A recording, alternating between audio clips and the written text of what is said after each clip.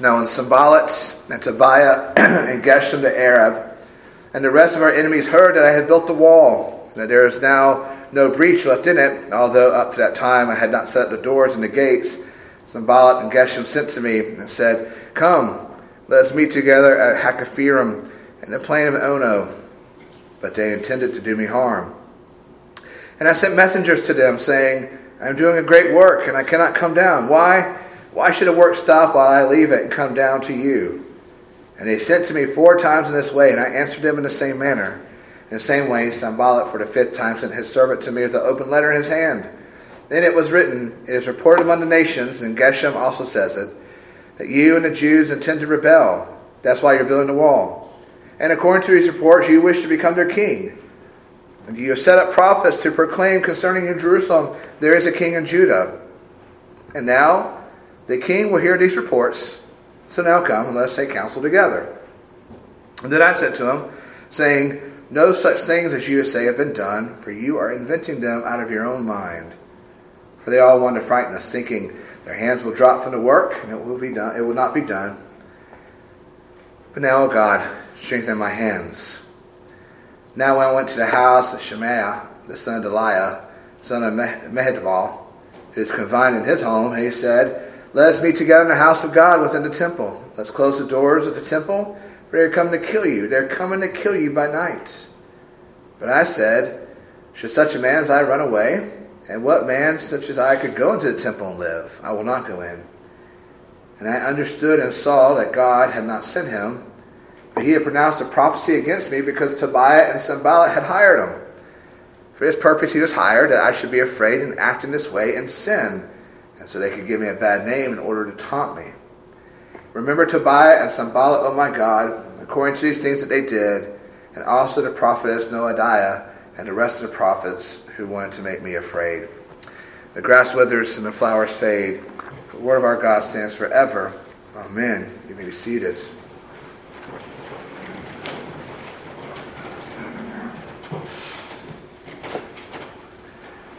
For the past 21 years, war has been a constant reality for us in America. From the terrorist attacks on 9/11, to our nation's response in the Middle East, now to the current conflict in Ukraine, war has been a constant for us. And for several of us, our children have only known a world in which we have been involved in some sort of war or another. This past week, I was listening to one of Albert Mohler's The Briefing podcasts, and in it, he reminds us that war has always been a constant in human history. From the very beginning of human history, we think of Cain and Abel. Somewhere at some time, a group of people have been in battle against each other. So what's normative for us now is sadly in the sinful world always normative. War is always a constant. War is always a part of our reality. And that's not just true in the geopolitical realm. It's also true in the Christian life. As we've talked about before, when we faithfully read and study the Bible, there's so many doctrines and truths that come to us out of it. And we find that one of those truths is that God teaches us a worldview. As we said before, a worldview is just simply a set of beliefs used to understand the world.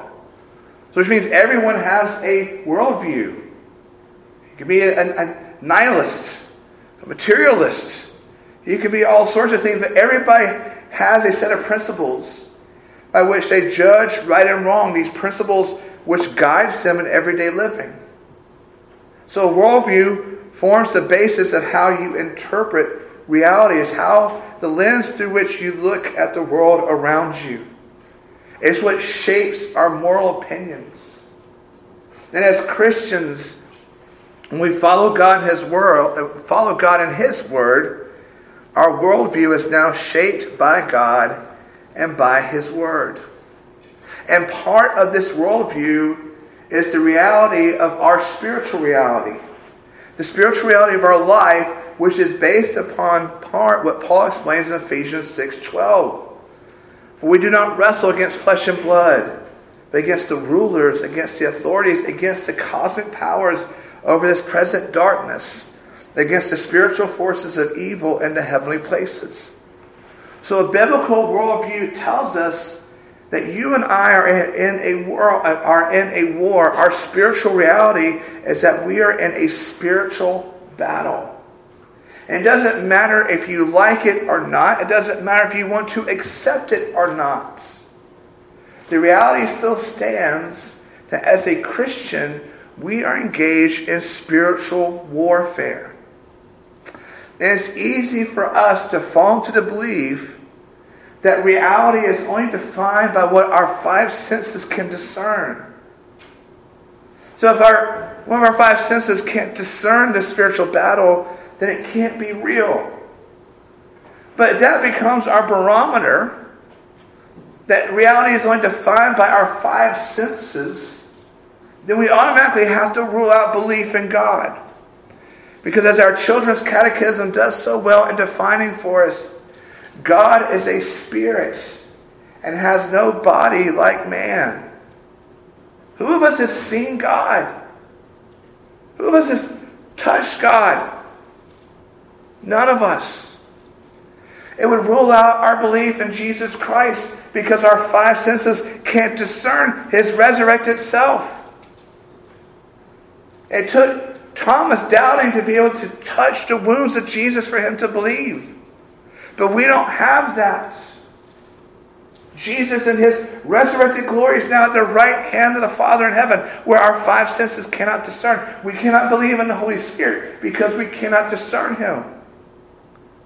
So we can't use this barometer of reality of our five senses. Because remember how Hebrews defines faith. A belief in things unseen.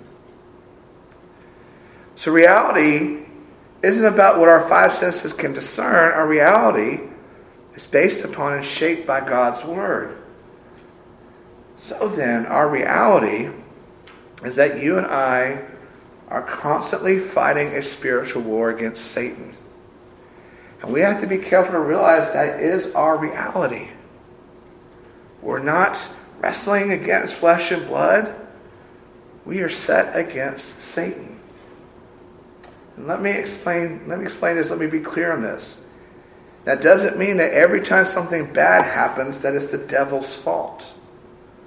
Sometimes it's our fault. Bad decisions lead to bad consequences.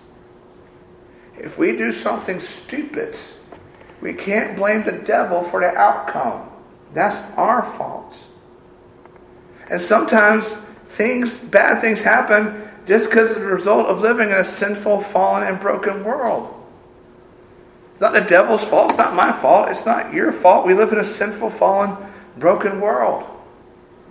So we are to be careful to not look for demons under every rock. If you get for church next Sunday and your tire is flat, and you say, oh, the devil doesn't want me to go to church. Well, maybe because you're not taking care of your car. It's not the devil's fault. You're just not taking care of your car. Just because something goes wrong doesn't make it the devil's fault. But at the same time, we're called to understand that we are actively engaged in spiritual warfare as part of our worldview. And we're engaged in it because Satan has engaged in it against us. You may not like it. You may not want to be a part of it. But it doesn't matter. Because Satan wants to kill you. Make no bones about it. Satan doesn't want anything good for you. He wants your eternal damnation. And he's going to do what he can to get you to hell. Satan will always be opposed to God, will always be opposed to His people, will always be opposed to God's will. He will fight us. He will target us. He is seeking our destruction.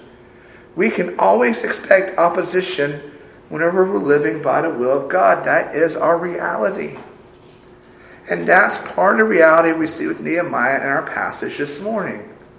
As we read through about these group of men set against Nehemiah, you need to understand it's like the Wizard of Oz. Just pull back that curtain and there is Satan. in the background is Satan. He's working against God, against his people, and against his will. And he's doing this through three people we are already familiar with. We're introduced again in verse 1. Sanballat, Tobiah, and Geshem the Arab, and the rest of the enemies heard that Nehemiah built the wall, and there's now no breach left in it, although they had repaired the gates at that point. So the importance of a project can be measured by the extent of opposition to it. The Nehemiah's rebuilding the walls of Jerusalem was important indeed. And even though the foreigners opposed to Nehemiah, even though this group was opposed to Nehemiah, were thwarted by his confidence earlier, and Nehemiah's confidence in the Lord's favor and his arming the builders, they're not done. They're not done trying to stop the restoration of the city. They now make a third attempt to keep the walls of Jerusalem from completion. And again, these enemies we have been introduced to earlier in Nehemiah chapter 2, Sanballat, Tobiah, and Geshem. Sanballat's name is Babylonian, which means he's naturally an enemy of God. He's a native of a town about 18 miles northwest of Jerusalem. And Nehemiah will tell us later on in chapter 13 that Sanballat's daughter married the son of the high priest. Records from that time tell us that Sanballat was the governor of Samaria in 407 BC. This is 38 years after Nehemiah came to Jerusalem, and that his two sons bore Jewish names. So putting all that together suggests that Sanballat married a Jew, although he wasn't Jewish, but he was a very ambitious politician and ruler and did not want the Jews to succeed in the area. Now, Tobiah was a Jewish name, and like Sanballat, he had family connections through his son's marriage to the daughter of a high-ranking official in Jerusalem. And like Sanballat, he was keen to join in on the attack of Nehemiah. And then there's Geshem the Arab, who is, in the opinion of many commentators, the most powerful of the three. He and his son ruled tribes that had taken over Judah's neighbors to the east and south along the territories en route to Egypt. So these three form this unholy trinity of opposition against the triune God of Israel. Because from their vantage point, the completion of the wall of Jerusalem is a threat. It's a political threat. It's a physical threat. And so as they watch the wall be restored, they see their political ambitions crumbling apart. So time is short. They go on the attack. And the first strategy is to call Nehemiah to a political summit for talks. Nehemiah, come out and join us. We want to talk about things. And they suggested that this meeting take place in a neutral area, one of the villages in the plain of Ono, some 27 miles northwest of Jerusalem, not far from where Tel Aviv is situated today. I think there's some foreshadowing here with the plain of Ono. Because if you're a fan of the Beatles, you know that John Lennon married Yoko Ono. And Yoko Ono is the reason why the Beatles broke up. So if anything's happening around Ono, it cannot be good. That's where Yoko Ono is from. It can't be good. But come to this neutral place. And they say it so nicely. Nehemiah, come. Let's meet together. Let's meet together as bigwig leaders and politicians. Let's get things done. But Nehemiah sees right through it. They intended to do me harm. He has a nice way of saying they wanted to kill me. On the face, that may sound like paranoia. Maybe Nehemiah had breathed in too much brick dust and mortar. It was messing with his brain. Remember, he had previous dealings with these men. His background's in politics. He had a very good idea of what would happen. This wasn't paranoia. This was wisdom. He knew his life was on the line. So in a very curt manner, he tells them no. Sends messengers to him, says, I'm doing a great work. I cannot come down. Why should the work stop while I leave it and come down to you? I love this. Let's kind of rephrase it to what Nehemiah is saying. And he says, no. This work is far more important to you. God's will is far more important to you. God's work is far more important than your little meeting. So good day to you. I'm done with you. They don't get the message. So they come back 4 more times. No, Nehemiah, come out. Come to Ono. Wine, grapes, figs. We'll have a wonderful time. Each time Nehemiah says, no. What God has called me to do is far more important than what you are after. There's a lesson here for us, isn't it? It's a lesson of worldview. That our Christian biblical worldview is important. And Dr. Derek Thomas of First Pres Columbia has some good thoughts on this. Nehemiah's stance represents the Christian worldview in which commitment to truth and principle and both doctrine and ethics makes him appear mean-spirited, intolerant, even bigoted to his enemies. In our time, and we can think of issues such as same-sex marriage, abortion, education curriculum, commitment to principle, and refusal to compromise appear as the inflexibility of intolerance and are summarily ostracized. Excuse me. Nehemiah is a standard bearer for the conviction that some things are worth standing up for and saying, as Martin Luther did at the Diet of Worms when his life was on the line, unless I am convinced by the testimony of the Scriptures or by clear reason, I cannot and I will not retract anything, since it is neither safe nor right to go against conscience. I cannot do otherwise. Here I stand. May God help me. Amen.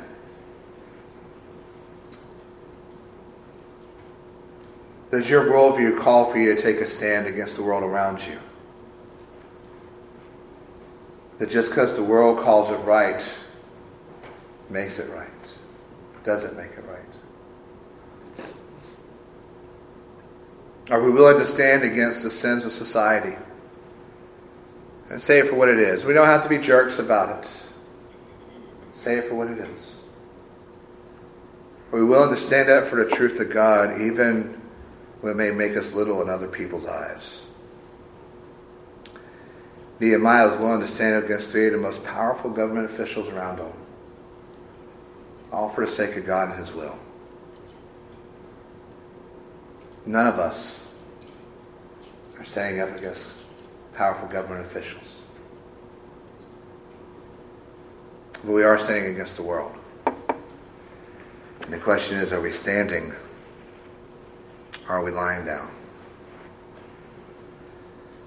After their 4 requests were denied, they used a different tactic. The same way Sanballat for the first time sent his servant to me with an open letter in his hand, and it was written, "It is reported among the nations," and Geshem also says it, "that you and the Jews intend to rebel, that's why you're building the wall. And according to his reports, you wish to become their king. And you have also set up prophets to proclaim, concerning you in Jerusalem, there is a king in Judah. And now the king will hear these reports. So now come, let us take counsel together." So with this, they are now going for the jugular. They're tired of playing nice. They're making up lies. They're making up rumors. They're making up innuendos. And they're doing all this to threaten to take it to the king. They're saying to Nehemiah, look, if you don't want to play the game we want you to play, then we're going to have you killed. We're going to say whatever it takes to get back to the king to have you killed. They're liars. They're lying. And they're going after Nehemiah with these lies. And this again is where our worldview comes in, because we see behind this is Satan. Pull back the curtain behind that unholy trio, that unholy trinity of enemies, and you're going to find Satan there. Remember Jesus' character assessment of Satan in John chapter 8. Talking to the Pharisees, "You are of your father the devil, and your will is to do your father's desires.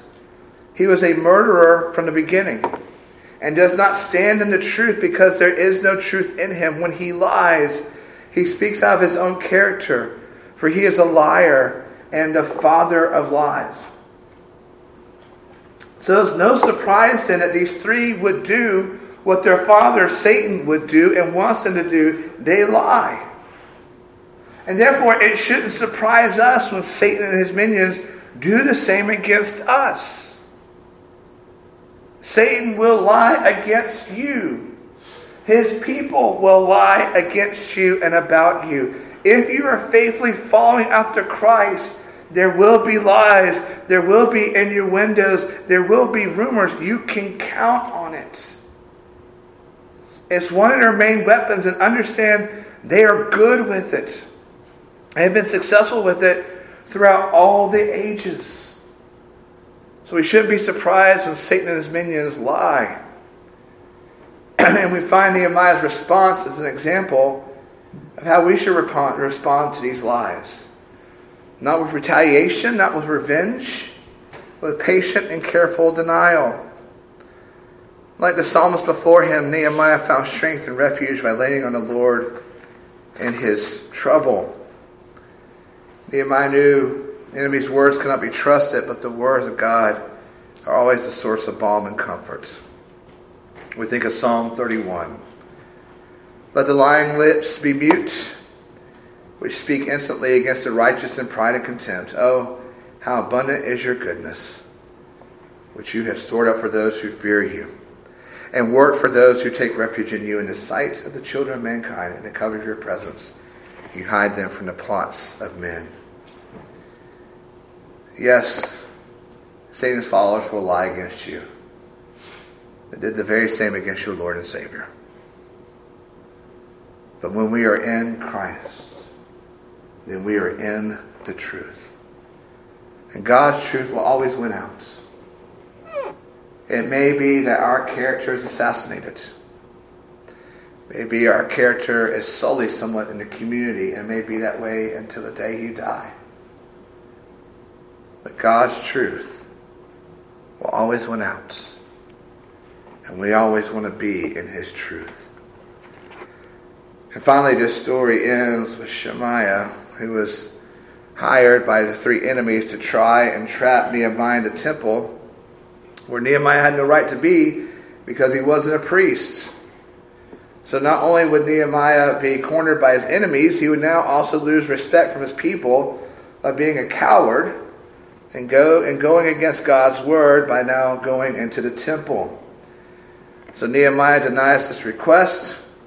He prays for God's justice to be enacted on these enemies of God and on his people.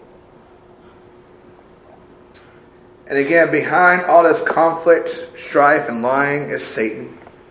Peter tells us he's always prowling around like a roaring lion seeking to devour the followers of Christ.